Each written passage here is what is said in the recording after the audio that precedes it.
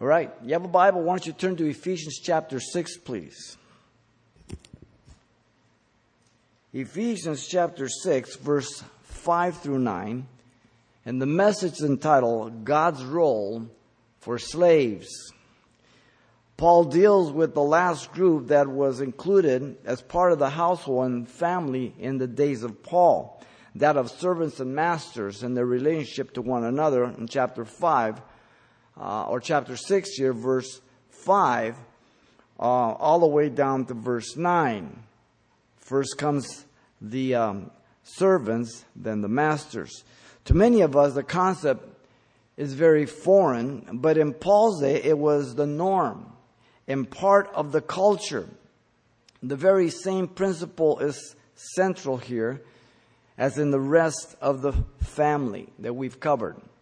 Authority and submission by being born again, enabled by the Holy Spirit of God, Ephesians 5:18. Keep on keeping on being filled with the Spirit of God. That precedes the whole section of the family. If you're not a man or woman of the Word of God and filled with the Spirit, you will have terrible time with your flesh as a Christian. You will not be able to do what God calls you to do. It's impossible in your own abilities, as nice as you may think you are. And so we will examine first the role of servants and then the role of masters next time. The role of servants is characterized by three things. Let me read here, verse 5 down to 8. He says, Bondservants, be obedient to those who are your masters according to the flesh, with fear and trembling and sincerity of heart as to Christ. Not with eye service as man-pleasers, but as bondservants of Christ, doing the will of God from the heart, with good will, doing service as to the Lord and not to men, knowing that whatever good anyone does, he will receive the same from the Lord, whether he is slave or free. And so the role of servants or slaves here is characterized by the following. First, the command of obedience, the first part of 5. Second, the manner of obedience, the remainder 5, all the way to verse 7. And then you have the reason for obedience in verse 8. The command, the manner, and the reason. The command of obedience comes first. Listen, bondslaves, bondservants, be obedient to those who are your masters according to the flesh. The Apostle Paul, notice, instructed the servants pertaining to this household. They were part of the family, something that to us, and maybe if you go to a third world country, many of them have a live-in maid, and maybe she's been 10, 15 years. That's a common thing also. And they live there, and they're part of the family. Now, because we have a lot of people coming up from Mexico and Central South America, sometimes they'll bring and they'll have their living mate here also. It's the same thing, but to us it's foreign. Now, Paul indicated the particular type of servant, notice, by using a very specific word, a bond servant. It means a slave by choice, be it due to economic situations, debt, or having been bought. This goes back to the Hebrew culture, as you know, in the Old Testament. As a man would serve for 6 years, the 7th year he would be allowed to be released, having paid his debt. But at the end of that seventh year, if he didn't want to be released after 6, he would say to his master, I want to serve you for life, my devotion to you. So he would grab him, take him to the doorpost of the house, an awl and a hammer, put a hole in his ear, put an earring on it. When you saw a man with an earring, it meant he was a bond slave. He loved his master so much that he served him for life by choice. This is the word that is being used here, going back to the Hebrew culture, but it's in the Greek. Now, you find this in Exodus 21, 1 through 6, as well as Deuteronomy 15, 17. There were about 60 million slaves in the Roman Empire. 1/3 of the population were slaves. Slaves were inherited, purchased, acquired by debt, or as prisoners of war. And for many of them, it was the best thing for them because they would never survive otherwise. It was a different world. Most labor was done by slaves because work was thought to be beneath the Romans. there were good relationships between masters and slaves at times, but not many. Most were not very good. Some slaves were educated to be personal doctors, teachers, secretaries, artists, actors for their masters and families, as well as individuals related to high-level political positions that were enslaved, while some were given their liberty or freedom at times. Basically, a slave was considered a thing, not a person. Paul understood this, but he's a Christian now, and he has to deal with this issue in society. Aristotle laid it down that there could never be friendships between a slave and a master. He said a slave is a living tool. Varro writes on agriculture, dividing the instruments into three classes. Ready? Articulate, slaves. Matriculate, cattle. Mute, tools. Wow. Cato advised a new farmer to go over it and to throw out everything old or of no use. And old slaves were to be put on the scrap heap to starve. If he can't work, why feed him, they said. Gaius, a Roman lawyer in the institutes laid down, he said, quote, "We may note that it is universally accepted that the master possesses the power of life and death over the slave. If he ran away, he was branded on the forehead with an F for fugitive. Augustus crucified a slave because he killed a pet quail. Vidius Pollio flung a slave still living to the savage lampreys in his fish pond for dropping or breaking a crystal goblet. Juvenal tells of a Roman matron who ordered a slave to be killed simply because she lost her temper. He also tortured a slave for the failure to find a couple of towels. As you can see, slaves weren't really valued very much, but there were some that were valued much if you put a lot of money into it, doctors and so on and so forth, so you put up a little bit more. It was just a commodity. A Roman writer summed it up to say this: whatever a master does to a slave, undeservingly, in anger, willingly or unwillingly, in forgetfulness, after careful thought, knowingly, is judgment, justice, and law. In other words, it didn't matter. No one would touch you. Now, you remember Philemon. Paul wrote a letter to Philemon when he was in prison. And he wrote about the runaway slave that Philemon had. He ran to Rome. He got thrown in prison. Paul found him there, as Paul was there, and he got saved. And he sent Philemon back with a letter as Paul intercedes that Philemon might forgive him and accept him as a brother now. He was still a slave, but now even more as a brother. And so the whole book of Philemon has that background. Now the Apostle Paul, notice, indicated only one command to the bondservant. The command was clear and simple: to obey. The word obedient there is the same word as used for children that we saw in chapter 6, verse 1, and the word hupo, kuo, hupo under and kuo, to give ear or audience. Slaves and children are addressed in this word, never the wife, never, as we pointed out. This is a command in the present imperative, an active, ongoing condition due to their personal position as slaves. Colossians says the exact same thing, but adds, in all things, fearing God, in Colossians 3:22. Remember, Ephesians, Colossians are very much alike. They have a lot of similarity, but they're from different perspective. The word appears 21 times in the New Testament. It is used of the winds and waves which Jesus commanded to be still in Matthew 8:27. It is used of obedience to sinful lust in our sin nature in Romans 6:12. The obedience, notice, is specified to those who are your masters according to the flesh. Those having authority over those bondservants were their own masters. Not every master, but their own masters. The word master, kurios, means the possessor, the disposer of a thing, the rightful owner. The owner and superior was to be honored and respected.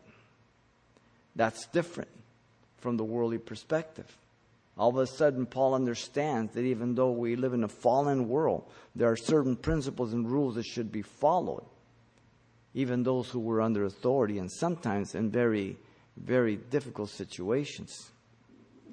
The same word is used for the Lordship of Jesus Christ, kurios. If you've ever been to other countries, and let's say Mexico, in other words, one of the ways that you address people, Señor, Sir, Lord. Señor is Lord, answer.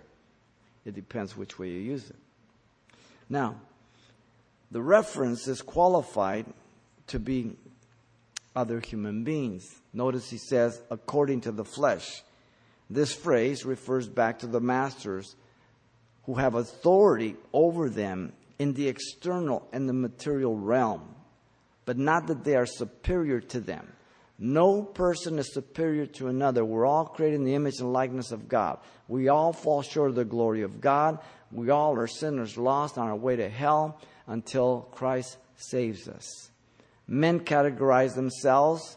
Our nation is going through a horrible time of going backwards and putting everything as racism and allowing permissiveness for everything to be learned, even corrupt things, and yet trying to call it openness and diversity. But diversity means different, and they define diversity as the same. They need to read the dictionary. The reference, again here, is to these masters. The flesh as used to identify either sinful nature or those who are human, according to the flesh. In other words, they are human beings just like you. The context will tell you which one it is. By this command, notice, Paul recognized and was teaching servants that obedience to earthly masters is not superior to that of Christ, which is spiritual and eternal. The earthly is inferior and temporal, and it's given as an example of Christ, as we're going to see. Because some people, the only thing they're ever going to see closest to the gospel is your life. They're not going to listen to you. They're going to watch you. There are about 30 million people living under some form of slavery today. It's hard to believe. In our modern world, living as forced labor, forced prostitution, child soldiers, child brides, and forced marriages, and in all ways that matter as pieces of property, chattels, in the servitude of absolute ownership. The organization Walk Free investigated 162 countries and found slaves in every single one of them. But the practice is far worse in some countries than others, particularly Islamic countries. So much for a loving religion. I always tell people, go live over there and come back and tell me about it. You won't be back if you try to press your liberty and rights. Impossible. Some often accuse Christians of condoning slavery due to the things that are taught by Paul, but that is absolutely wrong. Paul recognized the pressing condition of slaves to be part of the fall and the evil of man in the present Roman Empire. Paul in no way attempts to reform or oppose slavery, knowing that the consequences of 60 million slaves being freed in the Roman Empire will result in their utter inability to provide or protect themselves. It would have been genocide. And God understood that. Rather, he calls them to be examples where they are. Because how is it that people come to believe the gospel? When they see it on two legs. Then you have the right to preach, and then they listen. And the Holy Spirit convicts them and brings them to Christ. Galatians 3:28 says, there's neither Jew nor Greek, there is neither slave nor free, there is neither male nor female. You are all one in Christ Jesus when you're a Christian. That's why none of us should ever allow the politicians to divide us by race, by color, by anything. You may be black, you're just a black sinner. You may be brown, you're just a brown sinner. That's how I see you. But I don't see you as black and white. I just see you as sinners. Just like I. Makes no difference. And so as Christians, everything is put aside. We're one in Christ Jesus. That middle wall of partition has been broken down. Colossians 3:11 says, where there is neither Greek nor Jew, circumcised or uncircumcised, barbarian, Scythian. You know who the Scythians were? There were nomadic tribes up in the north by Russia who took their captives, decapitated them, and then boiled and skinned their skulls and used them as drinking goblets. Paul says they can be saved if they repent. I presume you qualify. Slave nor free, but Christ is all in all. You know, God denounces slavery as we've been studying the minor prophets. I'm sure that you've remembered many of the passages, but let me give you one in Amos 8:6, where it's denounced that we may buy the poor for silver and the needy for a pair of sandals, even sell the bad wheat. And this was the practice that was going on there as Amos is declaring the word to the northern kingdom. They were merchandising and selling and imprisoning people as slaves for a pair of shoes, wine, whatever it may be. God will judge the Antichrist and the world that will be involved in human slavery. Did you know that? Listen to Revelation 18:11 through 13. And the merchants of the earth will weep and mourn over her, for no one buys their merchandise anymore. Merchandise of gold and silver, precious stones and pearls, for fine linen and purple, silk and scarlet, every kind of citron, wood, every kind of object of ivory, every kind of object and most precious wood, bronze, iron and marble, cinnamon and incense, fragrant oil and frankincense, wine and oil, fine flour, wheat, cattle, sheep, horses, chariots, listen, and bodies and souls of men. The world never changes because man never changes. Man loves to rule over people, to impose their authority, to inflict pain, simply to be in control and in power. Whether they be kings, dictators, or politicians. Doesn't matter. Whether it be the big bully on the block, it doesn't matter. It's our nature. Philemon, verse 15 through 17 says, Paul says, for perhaps he departed for a while for this purpose, that you might receive him forever, no longer as a slave, but more than a slave, a beloved brethren, especially to me, but how much more to you, both in the flesh and in the Lord, if then you count me as a partner, receive him as you would me. Paul interceding for the runaway slave who is now a Christian. We live in a fallen world, and Christianity is not going to Christianize the system of evil or convert the world, as those who teach kingdom and dominion theology in quote, quote, Christianity today. Oh, the world's going to get better. We're going to get, Christians in the White House and in the Senate, and we're just going to all become Christians. Shut up. What Bible are you reading? The one out of a Cracker Jack box? Do they sell those anymore? Yet wherever the gospel has ever gone and preached, people have become Christians and transformed society one by one. And builds up and exalts and protects the woman, children, and the family. Islam has nothing on Christianity. It's night and day. It's a facade. Christians do not believe or practice slavery, but rather see all human lost and under the wrath of God, as I stated earlier, in need of salvation and then becoming one in Christ. In Ephesians 2:13 and 14 says, "Now in Christ Jesus, you who were once afar off," speaking about the Gentiles, "have been brought near by the blood of Christ, for he himself is our peace, who has made us both one, Jew and Gentile, and has broken down the middle wall of separation," that separating wall that was in the temple. It said in writing in Hebrew, you go beyond this point, you're a dead person, Gentile. "Let each one remain in the same calling," Paul says, "whether he is called.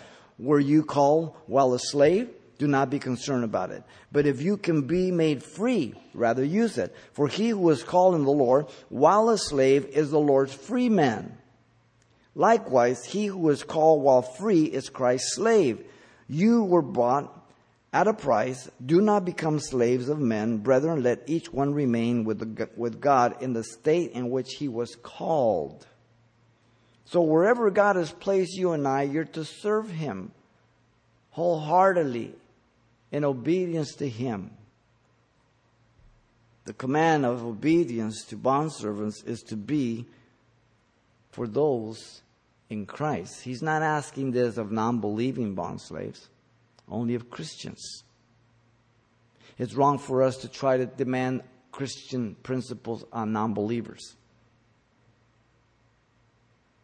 You tell her you shouldn't be living with your girlfriend. Why not? He would say. And how can you demand that of them or expect that? They're going to do exactly what comes natural, right? Whatever society allows them. They have no way to restrain. They're not born again. They don't have the Holy Spirit. So they are unable to do what God calls them. And God doesn't call the non-believer to live as a Christian. He calls them to be saved first, and then he says, "I'll enable you to live like a Christian." Now notice secondly in verse 5 there in the middle all the way down to 7, we have the manner of obedience.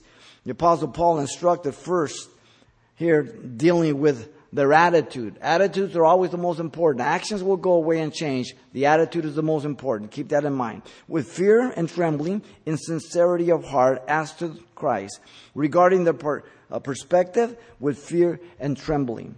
Fear, phobos, describes dread and terror as well as reverence. Context will indicate, I believe both are implied here in our text. Fear about their possible severe treatment if they disobey, and respect as a witness, and it would go well with them. Both are included. The negative instructions, notice, are for positive outcome. Being honest, not neglecting one's responsibility with respect and dignity. They're believers, though they're slaves. Likewise, the word trembling describes anxiety of not trusting one's own ability to meet the requirement, but trusting the Lord for it. The word is found 4 other times in the New Testament. It's used for the woman who visited the tomb in Mark 16:8. It's used of Paul when present to minister at Corinth in 1 Corinthians 2:3. He came in fear and trembling. The city of Corinth was so corrupt. He wanted to leave there, and God said, "No, I have a church I want to build here." And he stayed there 18 months. It's use of the reception of Titus by the Corinthians in 2 Corinthians 7:15. It's used of the believer's attitude to work out his own salvation in Philippians 2:12. Fear and trembling. The two words complement one another. Paul said to the Corinthians, "I was with you in weakness and fear and much trembling." 1 Corinthians 2:3. Now, Paul said regarding Timothy, "And his affections are greater for you as he remembers the obedience of you all, how with fear and trembling you received him." 2 Corinthians 7:15. And so Paul used these two words often together because they complement one another. Paul told the Philippians in Philippians 2:12, "Therefore, my beloved, as you have always obeyed, not as in my presence only, but much more now, more in my absence, work out your own salvation with fear and trembling." And so, hear these same words regarding the bond slaves. Next, notice it's regarding their genuineness and sincerity of heart. Sincerity implies singleness or loyalty without duplicity or hypocrisy, appearing 7 other times in the New Testament. The word is used for Paul's ministry and life in 2 Corinthians 1:12. The word is used for the way Christians are to give of their finances in Romans 12:8, 2 Corinthians 8:2, 9:11, and 13. And for the deceiving of Satan from the simplicity of Christ to believers in 2 Corinthians 11:3. The word heart, suki, it's not cardio like the one before. This is suki, it's the soul. It implies the intellect, the emotion, and the will. Your body is a vehicle for your intellect, emotion, and will. Your spirit is dead until you're born again. So your body is subject to your intellect, your emotions, and your will, and that's why we do the stupid things we do, and that's why we live for sin. Once you're born again, now your intellect, emotions, and will are subject to the Spirit of God that is alive in you, and now you're not a slave to sin, but you are a willful, choiceful slave to Christ by choice. Now you can say no to sin. Now you can submit yourself to Jesus Christ. That's what he's talking about. Then, regarding their attitude again, as to Christ. This is the submission and obedience. As if they were serving Christ Jesus, their Lord, and not this earthly master according to the flesh.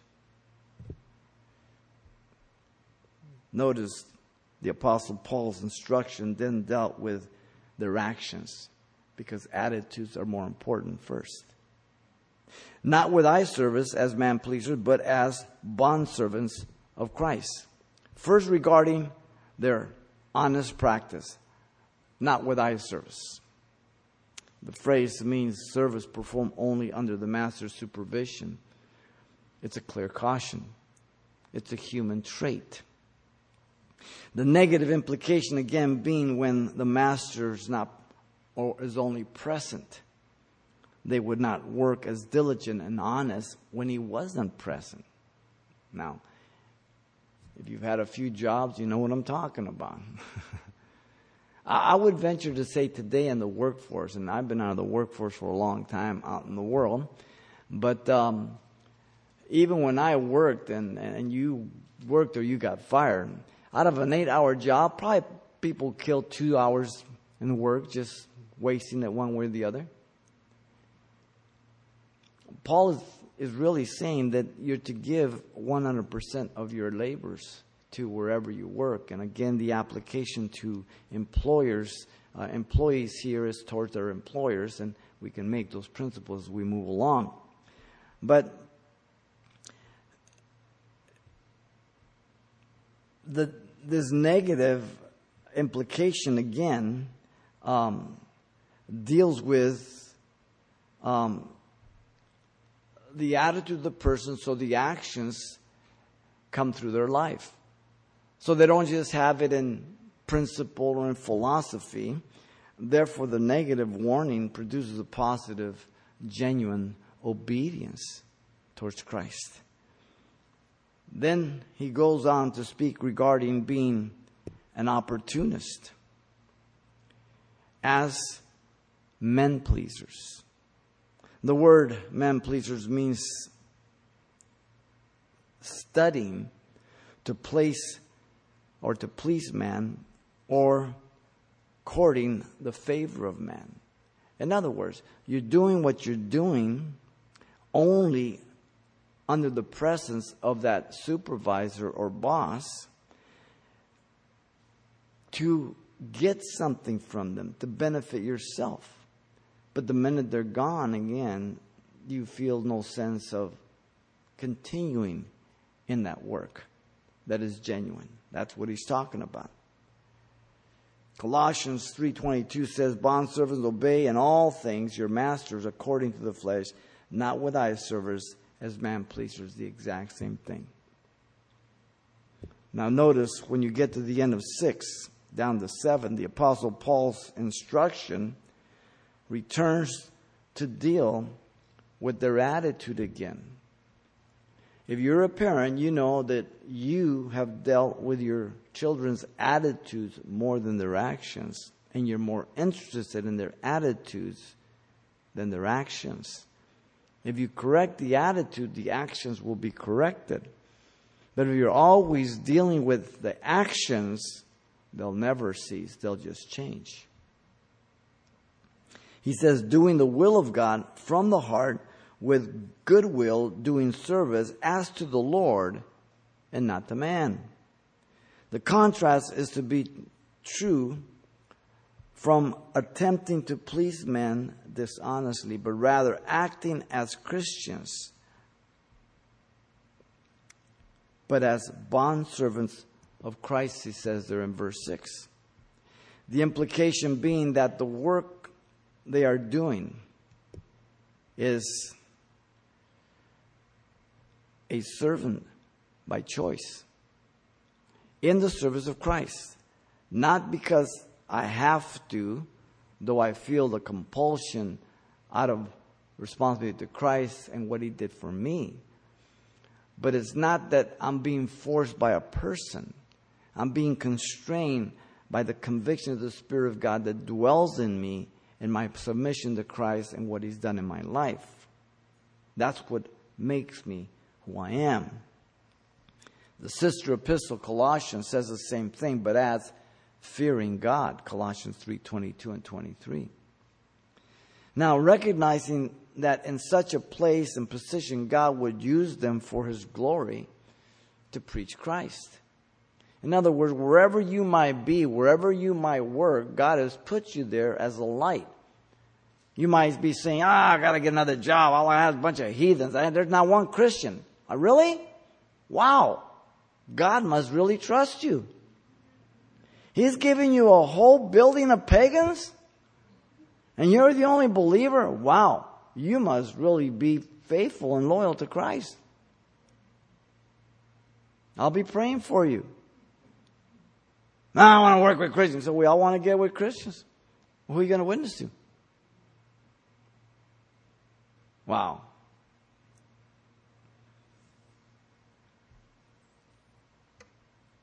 Paul was used under his imprisonment to encourage those who had become timid in Christ.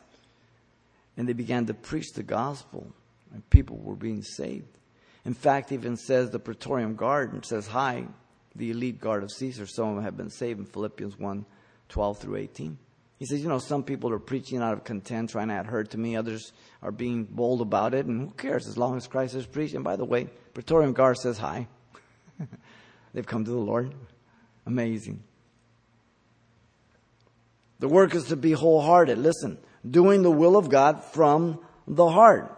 Committing oneself to the perfect and the revealed will of God.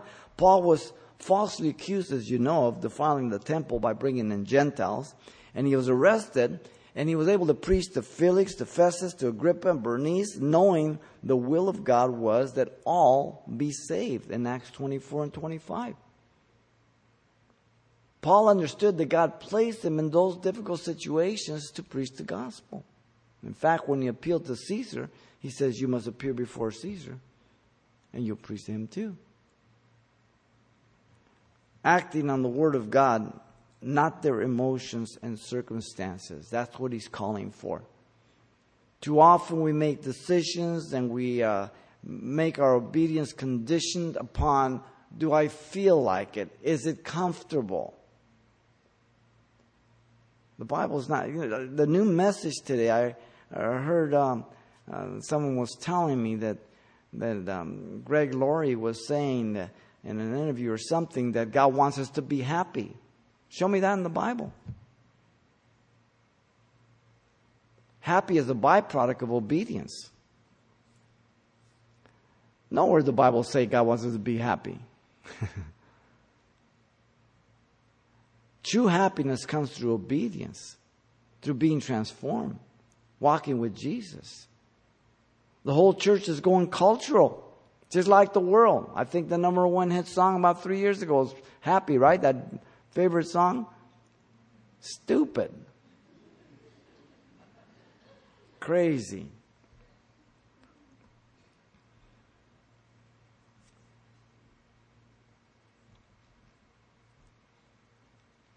Paul was told by Agrippa, "You almost persuade me to be a Christian," in Acts 26:28. You see, the proper intent is stated with goodwill, doing service. Goodwill means benevolence and kindness. It's found only one other time in the New Testament, translated benevolence in 1 Corinthians 7:3.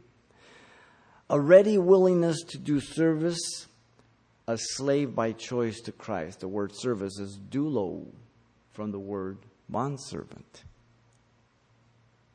Paul said to Agrippa, "I would to God that not only you, but also all who hear me today might become as I am."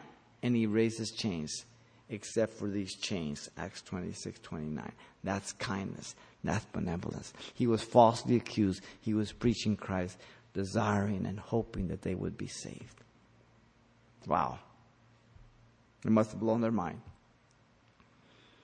Delighting in doing God's will. Listen to Titus 2:9 and 10. Exhort bondservants to be obedient to their own masters, to be well-pleasing in all things, not answering back, not pilfering, but showing all good fidelity, that they may adorn the doctrine of God, our Savior, in all things. Now, you ever read the New Testament? Paul says, I want you to be happy. Timothy, I want you to be happy. I want you to be wealthy. That's the message in many churches. Great majority of Christians, that's what they're preaching. Happy in wealth and health. Wow. They distorted the whole gospel. In fact, 1 Timothy 2:18 through 21 says this, "Servants, be submissive to your masters with all fear, not only to the good," listen, "and gentle, but also to the harsh," the evil.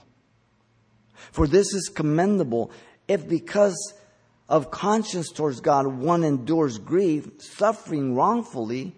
For what credit is it if when you are beaten for your faults, you take it patiently? But when you do good and suffer, if you take it patiently, this is commendable before God. For to this you were called, because Christ also suffered for you, leaving us an example that you should follow his steps." Wow. When's the last time you heard a sermon on that? The proper perspective and attitude is again stipulated. Listen, as to the Lord and not to man. As if service was being done to Jesus in spite of the difficulty or the suffering. Not as doing their service to men, realizing they are not true lords. 1 Corinthians 7:21 and 22 says, "Were you called while a slave? Do not be concerned about it. But if you can be made free, rather use it. For he who is called in the Lord while a slave is the Lord's freedman. Likewise, he who is called while free is Christ's slave."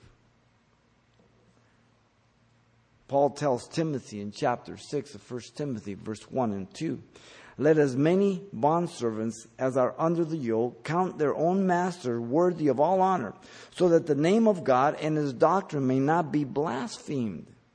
Wow. "And those who have believing masters," now there's Christians' masters,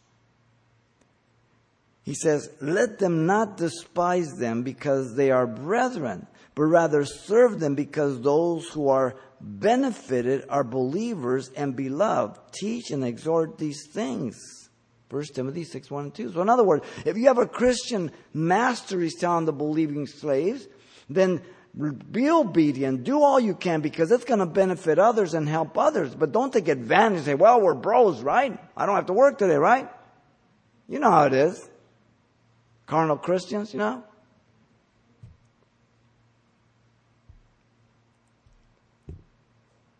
Titus 2:9-10 says, for which I suffer trouble as an evildoer, even to the point of chains. But the word of God is not chained. Therefore I endure all things for the sake of the elect, those to be saved, that they also may obtain the salvation which is in Christ Jesus with eternal glory.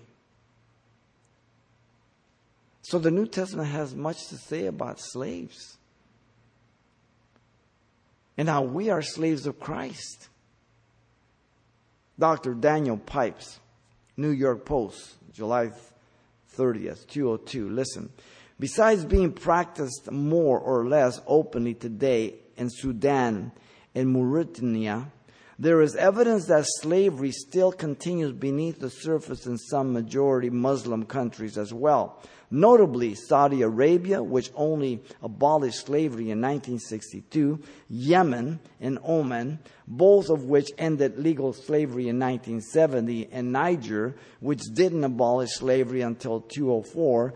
In Niger, the ban is widely ignored, and as many as 1 million people remain in bondage. Slaves are bred, often raped, and generally treated like animals.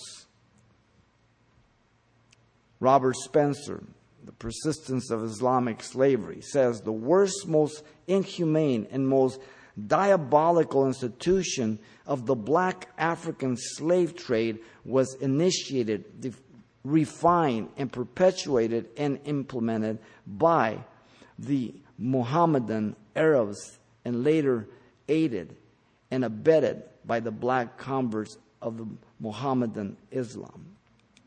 And today, Christians are the targets. Christian women and children, they're sold, they're taken in prison in the Sudan and other places. Someone should tell President Obama, as if he doesn't know. Of course he knows. You might tell Black Lives Matter. Lies, I said, not lives. Okay? Ignorant people today have no understanding of history, past or present. Live in their own little sandcastle world. Wow. Paul recognized that men and women are more prone to demand their rights rather than to do their duty in this fallen state. Men lose the fear of God and become presumptuous at their jobs often. The fear of God will unite your heart with God. Men usually work only when under supervision, in order to please the person if there's an advantage, as we've noted. God's omnipotence will produce constant and quality work.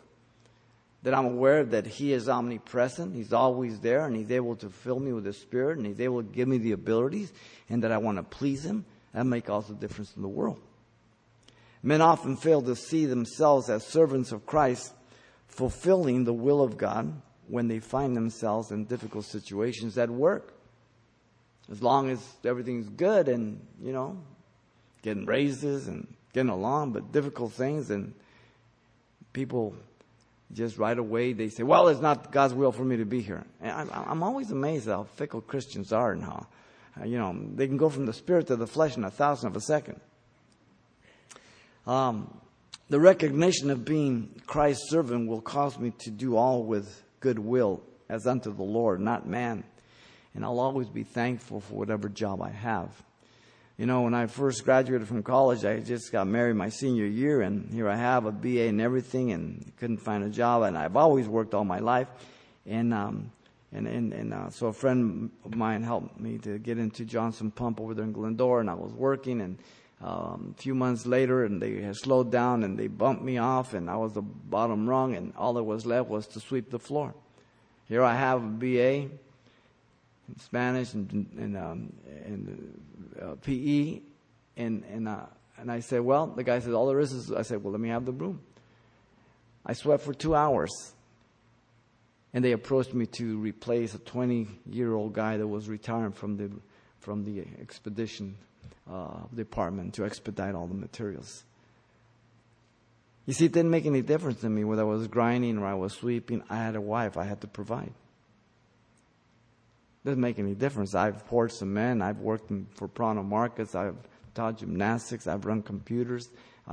You name it. Everybody on staff here has worked in the world in different things. Work is good. Today, nobody wants to work, but they want the money. Entitlement. Wow.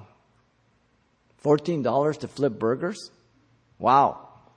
Must be a good burger. No, it's only going to be an expensive burger.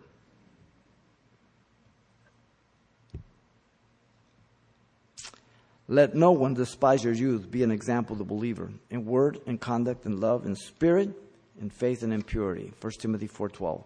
So, because he was of the same trade, we're told, Paul, he stayed with this married couple, Aquila and Priscilla, because they were tent makers in Acts 18:3.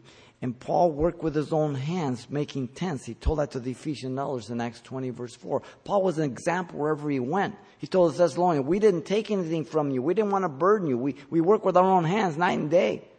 Wow, what an example.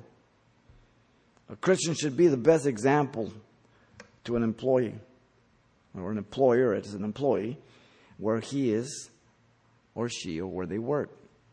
Not being late or taking longer breaks or lunches than they should. By not witnessing while you're working. You want to witness? Get there before you have to start work. Witness at your break. Witness during your lunch break or after work. Do not witness while you're working. But they ask me a question. Say, you know what? I'll talk to you on break time. You be an example. Don't rob your employer. Simple. Not gossiping or complaining like all the unbelievers. Not being concerned about those who can see you, but God who can see your heart. For even when we were with you, we commanded you this: if anyone will not work, neither shall he eat. For we hear that there are some who walk among you in a disorderly manner, not working at all, but are busybodies doing those. Now those who are such, we command and exhort through our Lord Jesus Christ that they work in quietness and eat their own bread. 2 Thessalonians chapter 3, verse 10 through 12. So the manner of obedience by bondservants is to be as unto Christ. The third one is one verse only. The reason for obedience. Look at verse 8. The Apostle Paul stated the true person to reward the service of each bond slave, God. Knowing that whatever good anyone does, he will receive the same from the Lord. This is the fruit of knowing the character of God. He is all-knowing. He knows everything. He knows every intent of the thought. He knows every motive of the heart. He knows every person. He is perfect in every one of his attributes in holiness, goodness, kindness, justice, love, so on and so forth. He makes no mistakes. Knowledge brings responsibility. Luke 12:45 says, to those that much is given, much is required.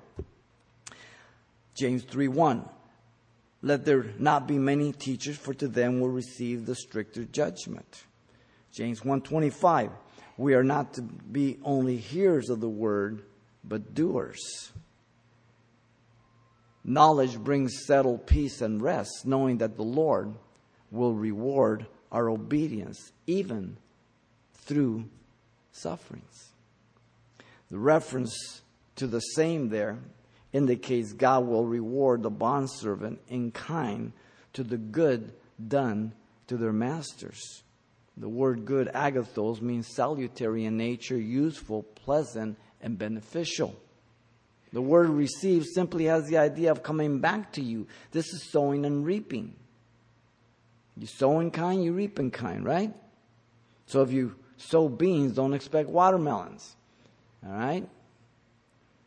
The one to reward is the Lord. Notice, they were not to look for their reward from the earthly master. They most likely would never receive that reward from him in those days. They were believers, and their masters sometimes were believers and sometimes they were not. And if they were believers and faithful, they might have a much better life.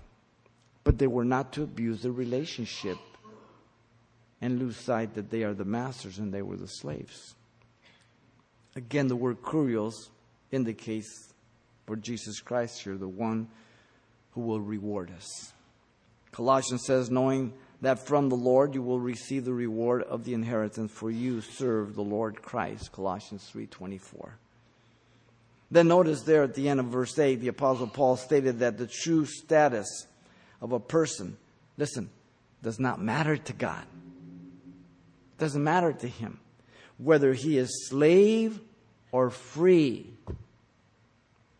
The position of a slave is one who is in a position of greater difficulties most of the time.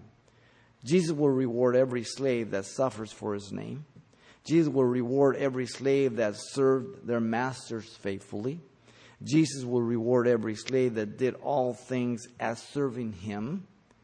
Jesus is not going to show favor to the slave over the free or the free over the slave, but he will reward them according to their obedience.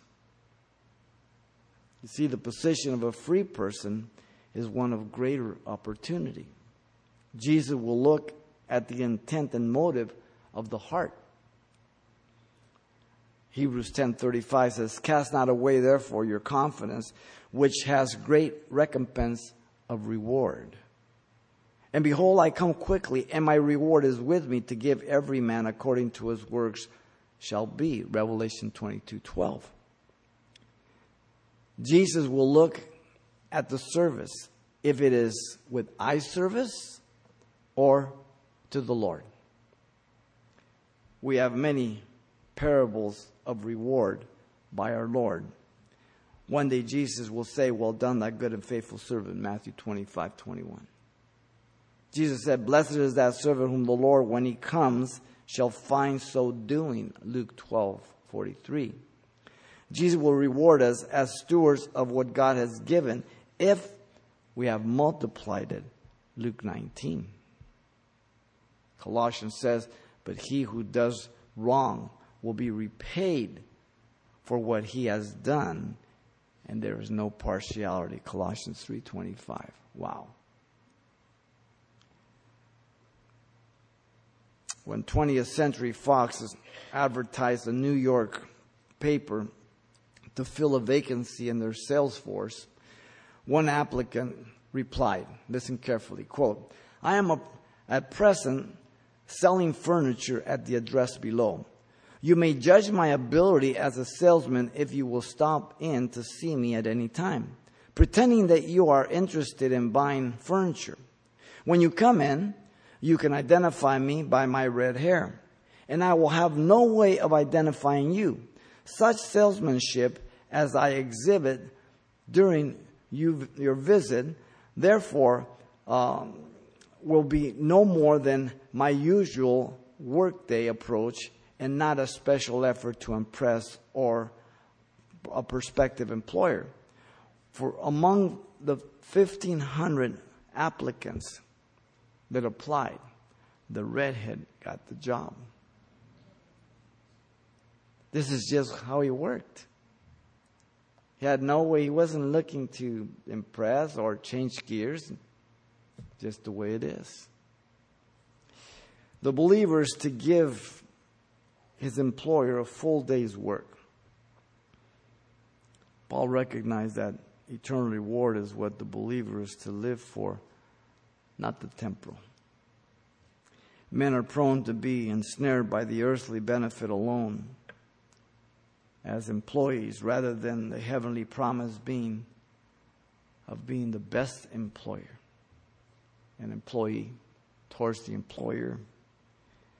Men cannot see the motive of the heart, but God can. So God is the one we are to be concerned about more than anything. Men, in spite of such knowledge, will serve with a divided heart. Only when seen rebelling against the will of God and with a bad will at times, doing service only to themselves, losing all reward. There will be reward loss at the bema seat of Christ. Listen to 1 Corinthians 3:12-15. Now, if anyone builds on this foundation, gold, silver, precious stone, wood, hay, and stubble, each one's work will become clear, for the day will declare it, because it is to be revealed by fire. And the fire will test each man's work of what sort it is. If any man's works has built on endures, he will receive a reward. If anyone's works are burned, he will suffer loss, but he himself will be saved. So, as by fire, wood, hay, or stubble, silver, gold, precious stone, right? The bema seat judgment will be based on our motives and the intents of the heart. 1 Corinthians 4:5 says this: Therefore judge nothing before the time until the Lord comes, who will both bring to light the hidden things of darkness and reveal the counsels of the heart. That's the motives, the intents. Then each one will have praise that comes from God. God's not going to reward you for how much you've done. He's going to reward you why you did it and how you did it. Our judgment on earth is often imperfect, but at the bema seat of Christ, those judgments will be perfect. Listen, Romans 14:10 says, But why do you judge your brother? Or why do you show contempt for your brother? For we shall all stand before the bema seat of Christ. Speaking to the Corinthians again in 2 Corinthians 5:10, Paul says no one gets away with anything. And he's talking to believers. Listen, for we must all appear before the judgment seat of Christ, that each one may receive the things done in his body, according to what he has done, whether good or bad. The reason for obedience by the bondservant is to be rewarded by Christ. So in this difficult world that Paul lived in, this inhumane institution that existed, he knew that the only way to deal with it was through the preaching of the gospel. And as you know, as history teaches us, the Roman Empire did away with slavery once the gospel was preached much. The role of servants is characterized here by these three things. The command of obedience by a bondservant is to be for those in Christ. The manner of obedience by a bondservant is to be unto Christ. And the reason for obedience by the bondservant is to be rewarded by Christ. No one else. Employee, next week we'll hit employers, the masters. Lord, thank you for your love and your grace, your goodness. Deal with our hearts, and we thank you for tonight. As you're praying, if you're here tonight, if you don't know Jesus Christ as your Lord and Savior, God has brought you here to be saved, to repent of your sins.